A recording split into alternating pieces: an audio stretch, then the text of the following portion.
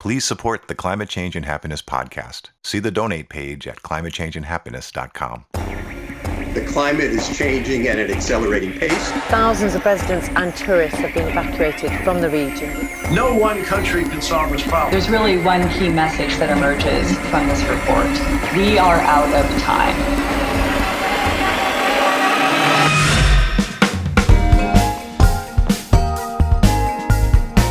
Welcome to Climate Change and Happiness, an international podcast that explores the personal side of climate change. Your feelings, what the crisis means to you, and how to cope and thrive. And now, your hosts, Thomas Doherty and Panu Pikala.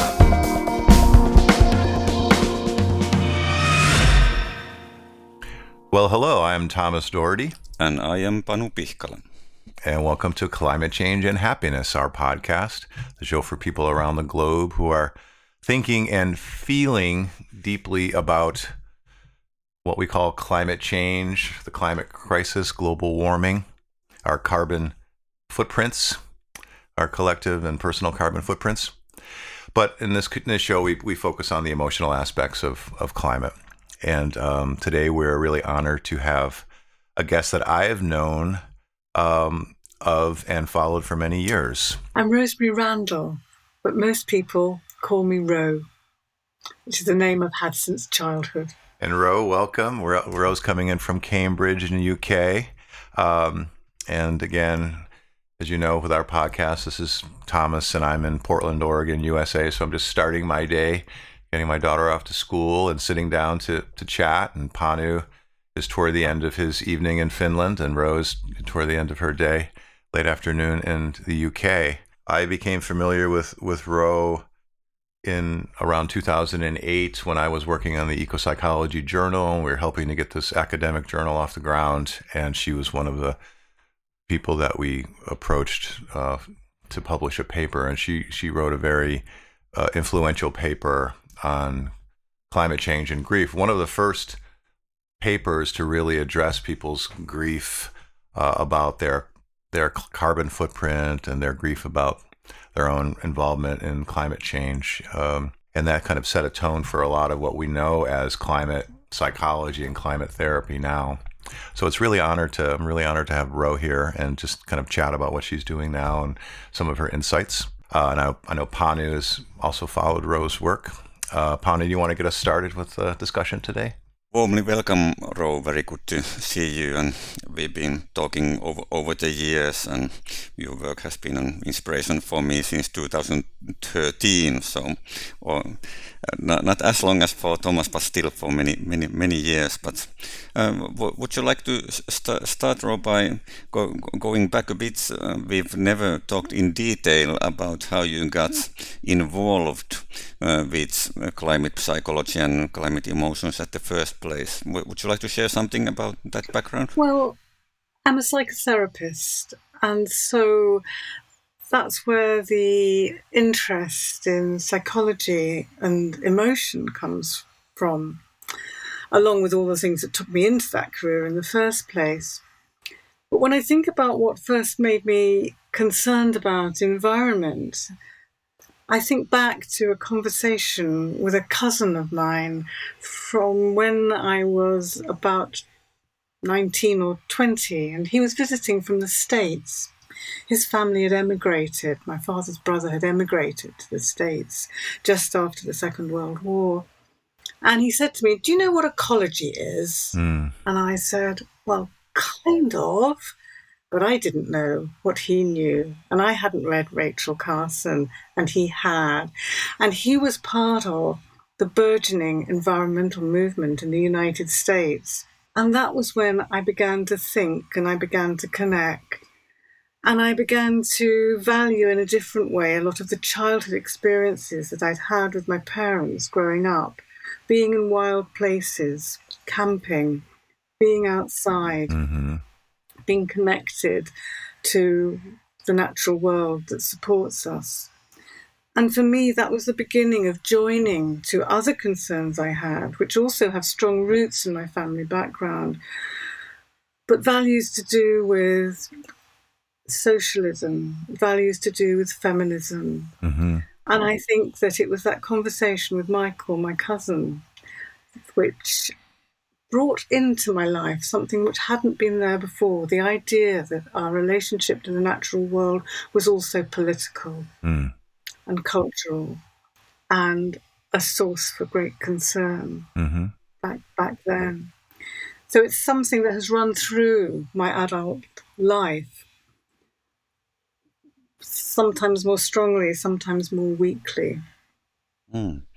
Yeah, thank you for sharing that. And often in this podcast, we talked about environmental identity and people's life paths and trajectories. And that's, of course, something that is studied in environmental education research, and the connections between psychology and education are here very, very close. And awakenings and epiphanies are something which may happen for many people. And I hear you sharing a story of that, one kind of that. And later on, I know that you also did some research among climate activists yourself, and thought about various phases that people may go through in these journeys. And but how did it then go with combining the official work that you are doing with psychology and therapy and environmental and climate concerns? So when do you consider that kind of work started for you? I think for a long time they were quite separate. I practiced in private practice as a psychotherapist. I worked as a counsellor in the university. And I lived I suppose, a low impact kind of life. And for many years, I think that was about it. I had lots of friends from the early days of the environmental movement, from a time when I was on the editorial collective of a magazine called Undercurrents in the 1970s. And I retained some of those connections, but I think those two strands of my life were actually quite separate until the 2000s, when the news about climate began to hit me much more. And I began to think about it, and I began to write about it. And I began to wonder why, when other professions seemed to be waking up to the climate crisis, psychotherapy wasn't. And I wrote a paper which was published in 2005, which I called A New Climate for Psychotherapy, because I wanted psychotherapists to wake up. I wanted to say, come on, guys, we should be concerned too. There are groups with names like historians for concerned about climate change. Where are the therapists? Yeah.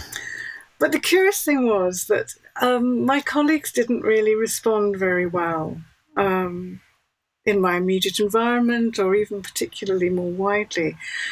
But I went to a conference at the Centre for Alternative Technology that year in 2005. I'd got back in touch with some of my old friends from the environmental movement. And I presented a version of this paper, which was very brief, but in which I described the process of disavowal, where people know with one part of themselves exactly what's going on, and with another part of themselves, they just carry on as usual. That splitting of the mind that allows that was a revelation to many of the people I was speaking to. And so I discovered that the people who were really interested weren't my therapeutic colleagues, but they were the people in the burgeoning climate movement in the UK that I was now meeting. And that set me on a different path, along with another of those epiphany moments that Panu was talking about, because my son, who at that point was 20, 21, had fetched up working at the Centre for Alternative Technology. And we went out on a walk, and I've told this story many times, but we went out on a walk and he was lecturing me about carbon emissions and carbon footprints. And I was like, what? Who are you talking to? I know all this. But of course, I didn't. And he knew much more than I did. And that was the point at which I realised the enormous difference between an average UK footprint, which was then thought to be a 10-ton footprint, and a sustainable footprint, which was 1-2 tons. And I didn't want to believe it. I found myself in this process of disavowal. Mm-hmm. Mm-hmm. Temporarily. Yeah. But there I was. And it was another of those epiphanies where you think, what I'm doing is not enough. I have to take this more seriously. I have to change direction.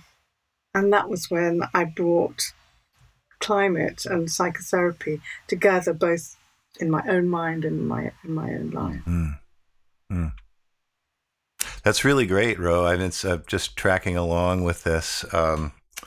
And I think for the listeners, as we've talked about before, there's sort of a timeline of climate change. If we line up all the listeners in a row, from the elders to the young people, the elders can go back and find these moments where climate entered into their life or their awareness of climate change changed. And so Ro's just giving some great examples of that. For young people, they've always known climate change. It's always been a specter in the back of their minds from birth. But there's a lot of people that some of the listeners have been doing this work for a while, and their environmental journey is long, and it does go back to sort of pre-inconvenient truth times, pre-climate, when climate change wasn't the pressing issue. It was more of a general ecological awakening that Ro talked about. So that's just really helpful.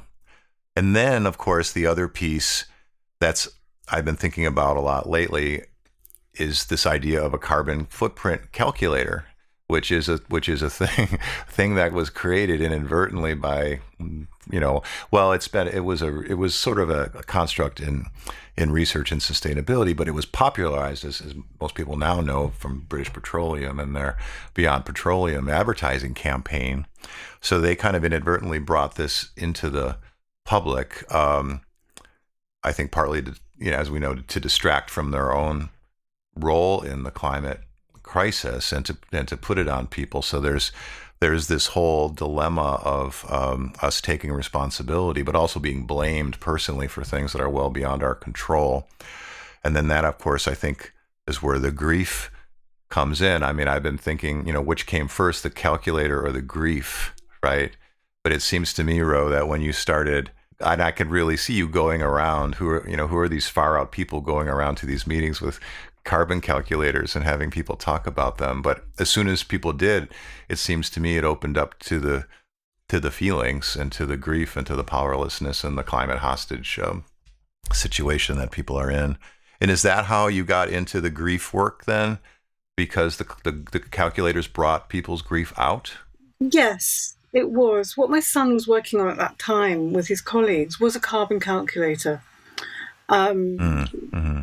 And I think the recent publicity about BP's role in this, I think, has sometimes been slightly confusing, because I think for me the carbon footprinting really goes back into the work of Mathis. I can never get his name right. Wackernagel. Wackernagel, yeah. And the ecological footprint. And I think that this whole debate takes you into the question of how we look at this and the need to adopt a systems understanding, the need to look at this from a psychosocial perspective, where we don't give up personal responsibility, but we do also take account of the complex systems that make us complicit in it. And where I began was with a carbon footprint calculator. We used to go around in Cambridge, where I live, to all kinds of public events with a calculator. We would offer to calculate people's carbon footprints. And what I did was I tried to train people in the use of this, so that we weren't just asking people about the numbers, we were asking people how they felt. Because when you ask people about the areas of carbon footprint, your home energy, your travel, the food that you eat, and the money that you spend, you're delving intimately into people's experience. And when people look at the impact of what feels like an ordinary life, it's a very upsetting experience. And that took me very rapidly into the need to support people in talking about how serious climate change was and how much it meant that life has to change, because however you tot it up, if you want to live in a world that has any form of equity and justice in it, then the lives of those of us in what I call the overdeveloped countries have to change. Mm-hmm. And I think that's a very hard thing to take on. And there's been quite a lot of pushback against that in some quarters. And belonging always that technology will save us, that life doesn't have to change because the planes are magically going to fly on vegetable oil, regardless of how many hectares of land that might take. So I think it's a difficult and complex problem because, of course, the moment you ask someone to think about reducing their emissions, you are into the systemic issues, which mean that that's difficult. Yeah, into the ecological issues. When you pull on one thing in the universe, it's hitched to everything else, as John Muir said.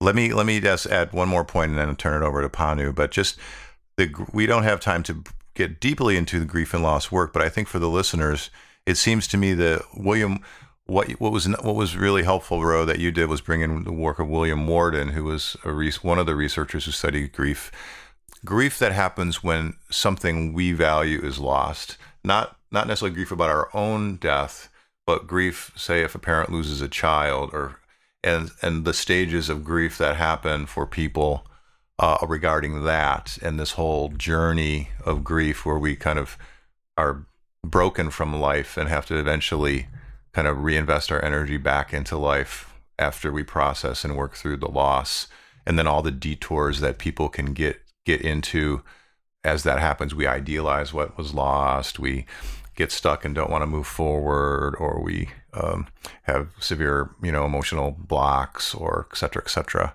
But it seems to me that bringing in that particular therapeutic insight to the carbon area was really helpful, because previously people were thinking about their own death and kind of Kubler-Ross kind of denial, anger, bargaining. But the Worden stuff I thought was more accurate. That's a summary, but that's a fair statement, I think, about the grief process. I think that's right. And I think that the kinds of climate grief that I've encountered since I wrote that paper have changed. Because at that time, I was thinking a lot about people's grief in letting go of the kind of life they'd become used to. Because when you look at any plans for how life might be, whether it's the UK government's one, they all, or somebody else's, they all involve changes in the way that we live. But what I encounter amongst young people, particularly now, is a very, very acute sense of disorientation, a very acute sense of the world coming apart. Feels to me much more like the experience of a child losing a parent. There's that same sense of being completely unmoored from life, of feeling that this can't have happened, this is impossible, this can't be true, at the same time at which you know that this is true. You know that mum or dad is not coming back. But what you feel is the loss of everything around you that makes life safe, that makes it feel as if life has got some chance of going on being, and that you have some chance of going on being. And I think that kind of sense of being completely polaxed is something that has arrived in my experience in the last 5 years or so. I think earlier people were certainly overthrown by what was happening, but it was, I think, a much more rapid return to that sense of, well, I need to reorient, I need to do something, I need to think about it, I need to find a way through this. And I do think that's harder now for people. Yeah, thanks for sharing that. And I've noticed similar things, especially in my work in Finland. And it's a kind of existential crisis. It goes to the level of people's systems of meaning, the sort of foundations of who they feel and think that they are and how they relate with the world. And some of the very fundamental basic assumptions and beliefs become challenged. And that's, of course, a great chance for traumatic grief and a complex combination of existential issues grappling with various meanings in life, and then experiencing various kinds of changes and losses and having to function at your everyday life at the same time.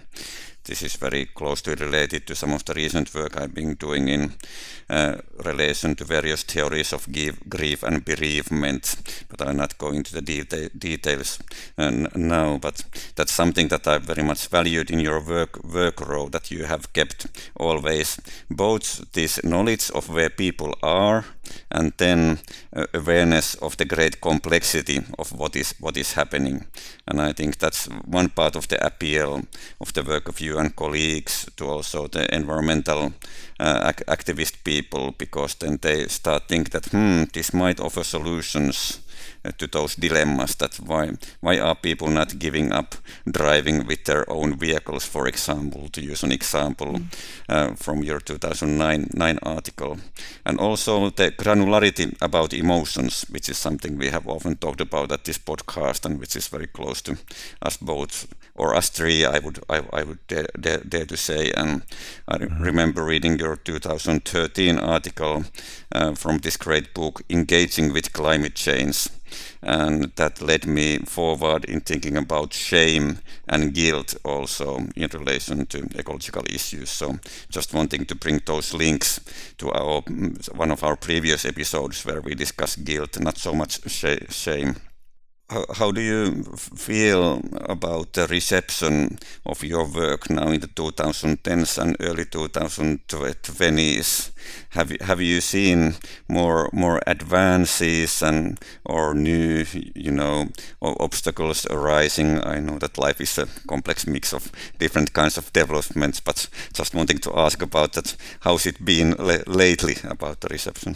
I think the whole field of climate psychology has developed hugely in the period since I was first so disappointed in my colleagues. I mean, I since acquired many, many wonderful colleagues and co-workers like yourselves, who are thinking and working on these issues, who are making all kinds of wonderful advances in understanding in complex ways these interrelationships between these wicked systems and our personal experiences of them.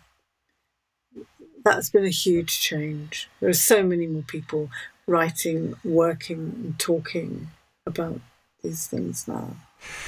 Yeah, so you're less alone, I guess we could say, more like-minded people, and I think that's one of the consolations of this time, is that it is, Ro, you said 5 years ago or so, I think there was, we'll probably have to invent a name for it, but there was a societal tipping point here a few years ago, I think in most places around the world, where climate went from a special interest kind of environmental issue to a public issue. I know in the Pacific Northwest in the U.S. where I live, it was with the fires and the smoke and the droughts, and so generally the natural disasters have brought that into people. So there is a whole new audience clamoring for this kind of help.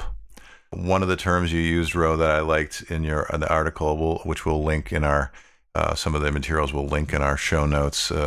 When I'm training therapists, I'm actively training therapists who are, trying to get schooled up into all this work, and talking about the special place that therapy holds for people. It's a place, and use a military metaphor, where we can or a sports metaphor, to get off the playing field or get off the battlefield and take our armor off for a little bit and sort of see what we're doing and collect ourselves. And you call that the hinterland.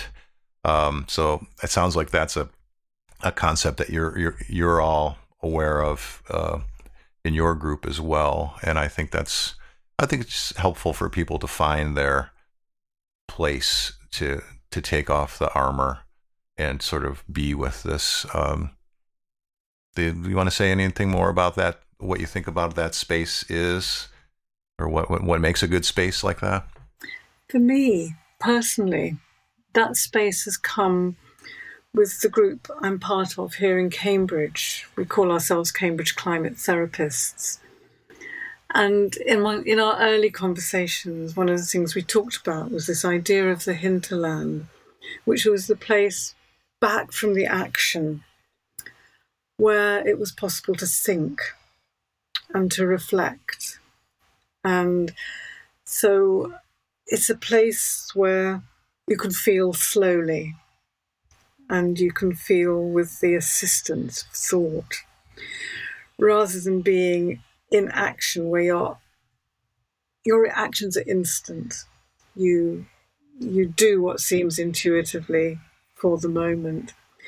But being able to be in that space where we're in the hinterland, I feel that as people with psychological skills, we're better placed to be useful to those who are taking often very difficult actions, getting burnt out, suffering traumas from political involvement, and maybe generally not being able to stop enough to examine what's going on, and often finding that within the organisations they're part of, that the distress is being projected in very difficult and painful ways. But I think in order to be able to help people with that, you do have to be this step back. You have to be in this hinterland where you are acting much more slowly, reflectively, carefully. Yes, thanks for sharing all that and raising up this importance of also a kind of rhythm, rhythm of engagement and withdrawal. And I've been working with some people who organize periods of silence as a way of withdrawal. So that's one way related to that. But I know that you've been developing lately this new method based on the influential old work around so-called carbon conversations. We'll again put links on the podcast website, and there was a very good facilitator's guide also for those conversations. But would you like to say something about this new development? It seems to connect with many of the themes you were describing. Well, just a sentence about the old Carbon Conversations project. This was something which I started back in 2006, 2007, and we ran small groups for people who were concerned about climate issues and who wanted to look at how to reduce their impact. And these, to our surprise, took off and became very popular in all kinds of places. They were facilitated by volunteers who we gave some very rudimentary training to. Anyway, this project ran for quite a long time. It was a psychologically based project. And to me, there was a point where I felt it had run its course and I wanted to move on from it. And then about a year ago, Rebecca Nestor, who was part of the Climate Psychology Alliance here in the UK and an old facilitator of Carbon Conversations, got in touch with me. And we had this conversation about what would a group-based activity for the 2020s look like? What would it be? And that was the beginning of a new project where both of us felt very strongly that people need to be located collectively when they respond to the climate crisis. They need to be working with others. This could be in their own community, this could be politically, this could be at work, but they need connection. And what we were seeing was that some of the people who were getting involved in climate work were moving very rapidly into action and were not really being able to process what was happening to them.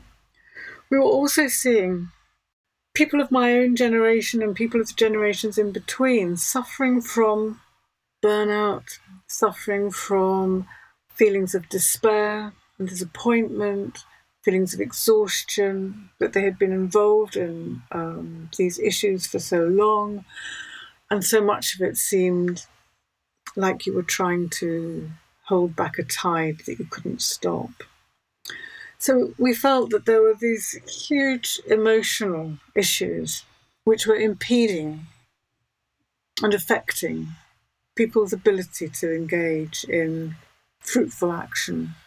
Mm. And so we began to plan for a kind of new carbon conversations. And these groups are now coming to fruition. We've run a pilot group, and we're going to publish the materials, we hope, within the next 2 or 3 months, so that other people who are skilled in facilitation can use them and adapt them to their own purposes. But in the actual the framework for this work is very much psychosocial, it's very much systemic in the way that we look at things. But there are basically 3 chunks of material in the 10 meetings or the 10 sessions that make up Living with the Climate Crisis. And so the first part is given over to talking about the experience of living with the climate crisis, waking up to it, having lived with it for decades, being consumed by it, whatever that happens to be. And in that, we've looked at and will be using a method which you may be familiar with, which is David Denborough and Nazele Nkube's Tree of Life, which they developed for working with trauma, but which we are using in a much more general sense. It's a storytelling method, and it's a method which builds strengths.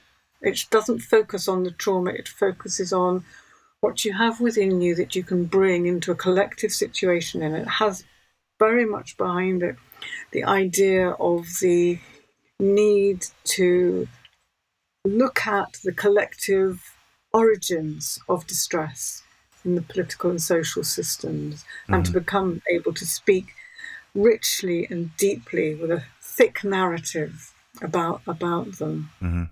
So we've drawn on that in our approach to helping people understand what's happening to them.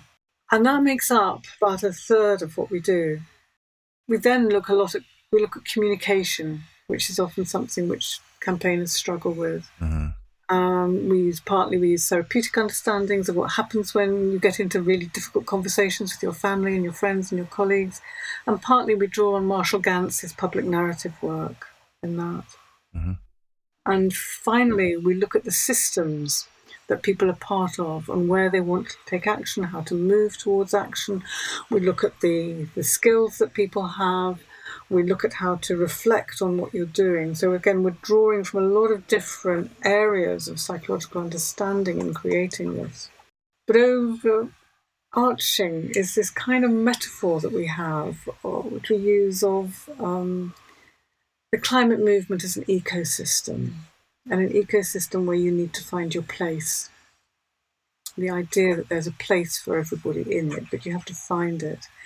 And at the moment, you may be living in a desert, there may be nothing much around you, or you may find yourself in a monoculture, or you may be one of the old trees that just needs to kind of keel over and nourish the new growth. It's a bit how I feel at the moment. Yes. Yeah.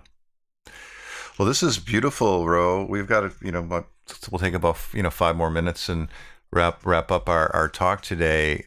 There's so many things. I mean, again, bringing in the listeners, I've been involved in this for a long time. Panu has, but I learn things new every day with this. That's another important thing to keep in mind, is that we're always learning. Some of the things that Rose said today touch me deeply. This idea of just a place to feel slowly is such a great term. Now, I know Panu would get that, because that kind of comes really out of Panu's, I think, style. But for me, that's something I'm pretty concrete, right? So I get these things in my head. Oh, feel slowly. That's helpful for me, because most of us are feeling fast. And then, I mean, obviously, one of the changes from the carbon conversations, I almost said carbon confrontations, right? A little Freudian slip. So, it was like we were getting confronted, but now, we really need to bolster people more. This row, when you said like a child losing a parent, that gave me chills. Really hit me emotionally, because that is really how people are feeling in a situation like that. It's just a different emotional game. So I really do appreciate this. So anyway, I'm learning, and I think listeners, we're always learning through this. But Panu, what are you thinking of here as we wrap up? This is such a great conversation. Yeah, I'm very, very grateful that we've had a chance to engage in this and this new revised method of living with the climate crisis sounds very, very good to me.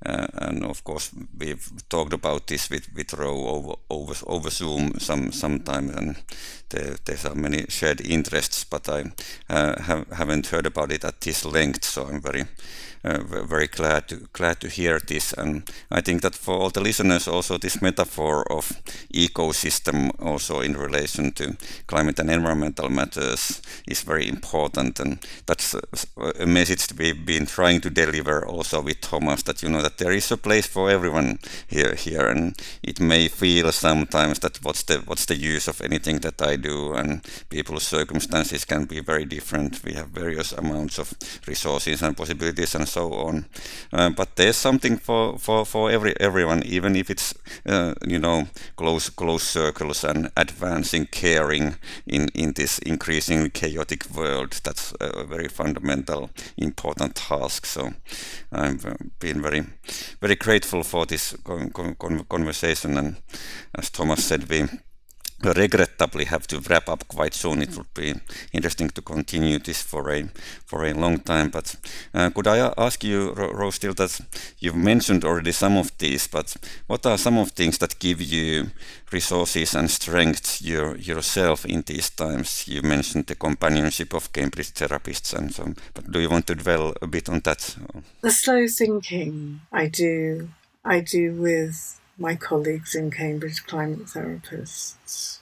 Mm-hmm. I have a tendency to rush, to burn out, to respond instantly.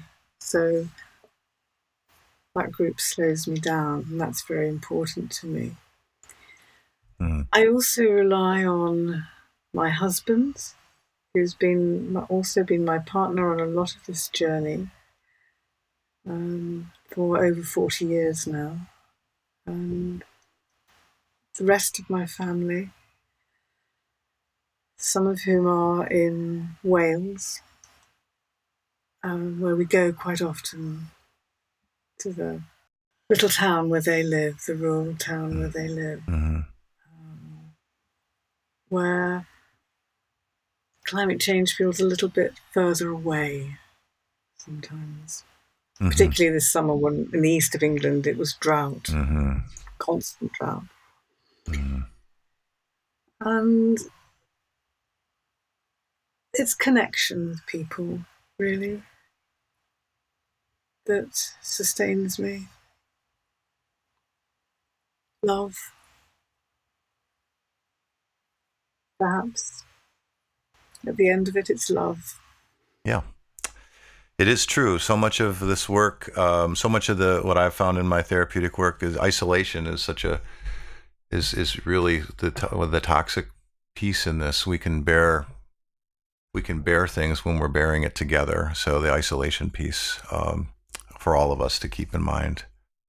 So we're going to wrap up today. We again got into the emotional side and the deep, slow feeling and slow thinking. So this is good for our listeners to hear. And then to bring back to reality at the very end, even though it feels like the parent is being lost. We have to remember that there are a lot of parents out there doing good work. We'll put a link into a guide to decarbonization that the American journalist Ezra Klein helped put out recently. There are so many people doing so many interesting, positive, very smart things regarding decarbonization, in the real sense, not the personal carbon footprint, but in the societal change, a whole structural societal change.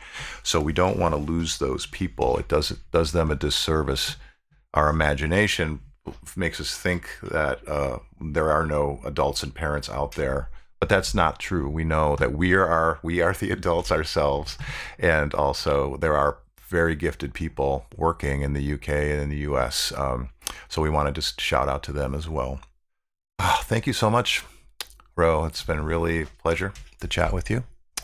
May I say one last word, which is just that I think when we think about grief, we have to remember that there is a place the other side of it. And I think that's what you're talking about here, is the place the other side of grief. You never forget the person you lost. Your life is forever changed, but there's a place on the other side where life has meaning and where life is worth living.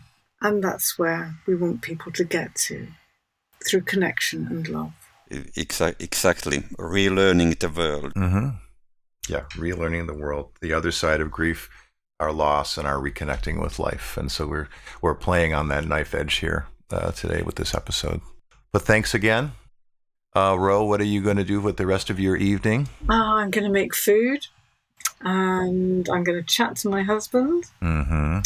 and I'm going to chill. Very good. Sounds excellent. My sons will finish their choir rehearsal quite soon. Luckily, they still like to do that.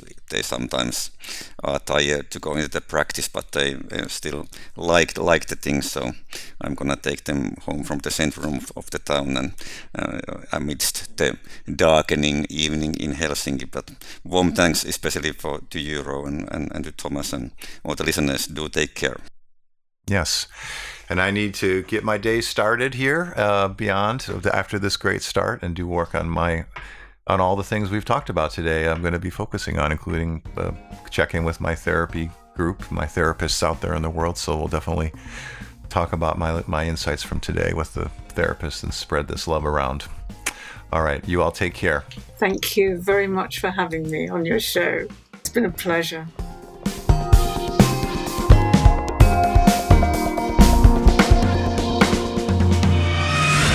The Climate Change and Happiness podcast is a self-funded volunteer effort. Please support us so we can keep bringing you messages of coping and thriving. See the donate page at climatechangeandhappiness.com.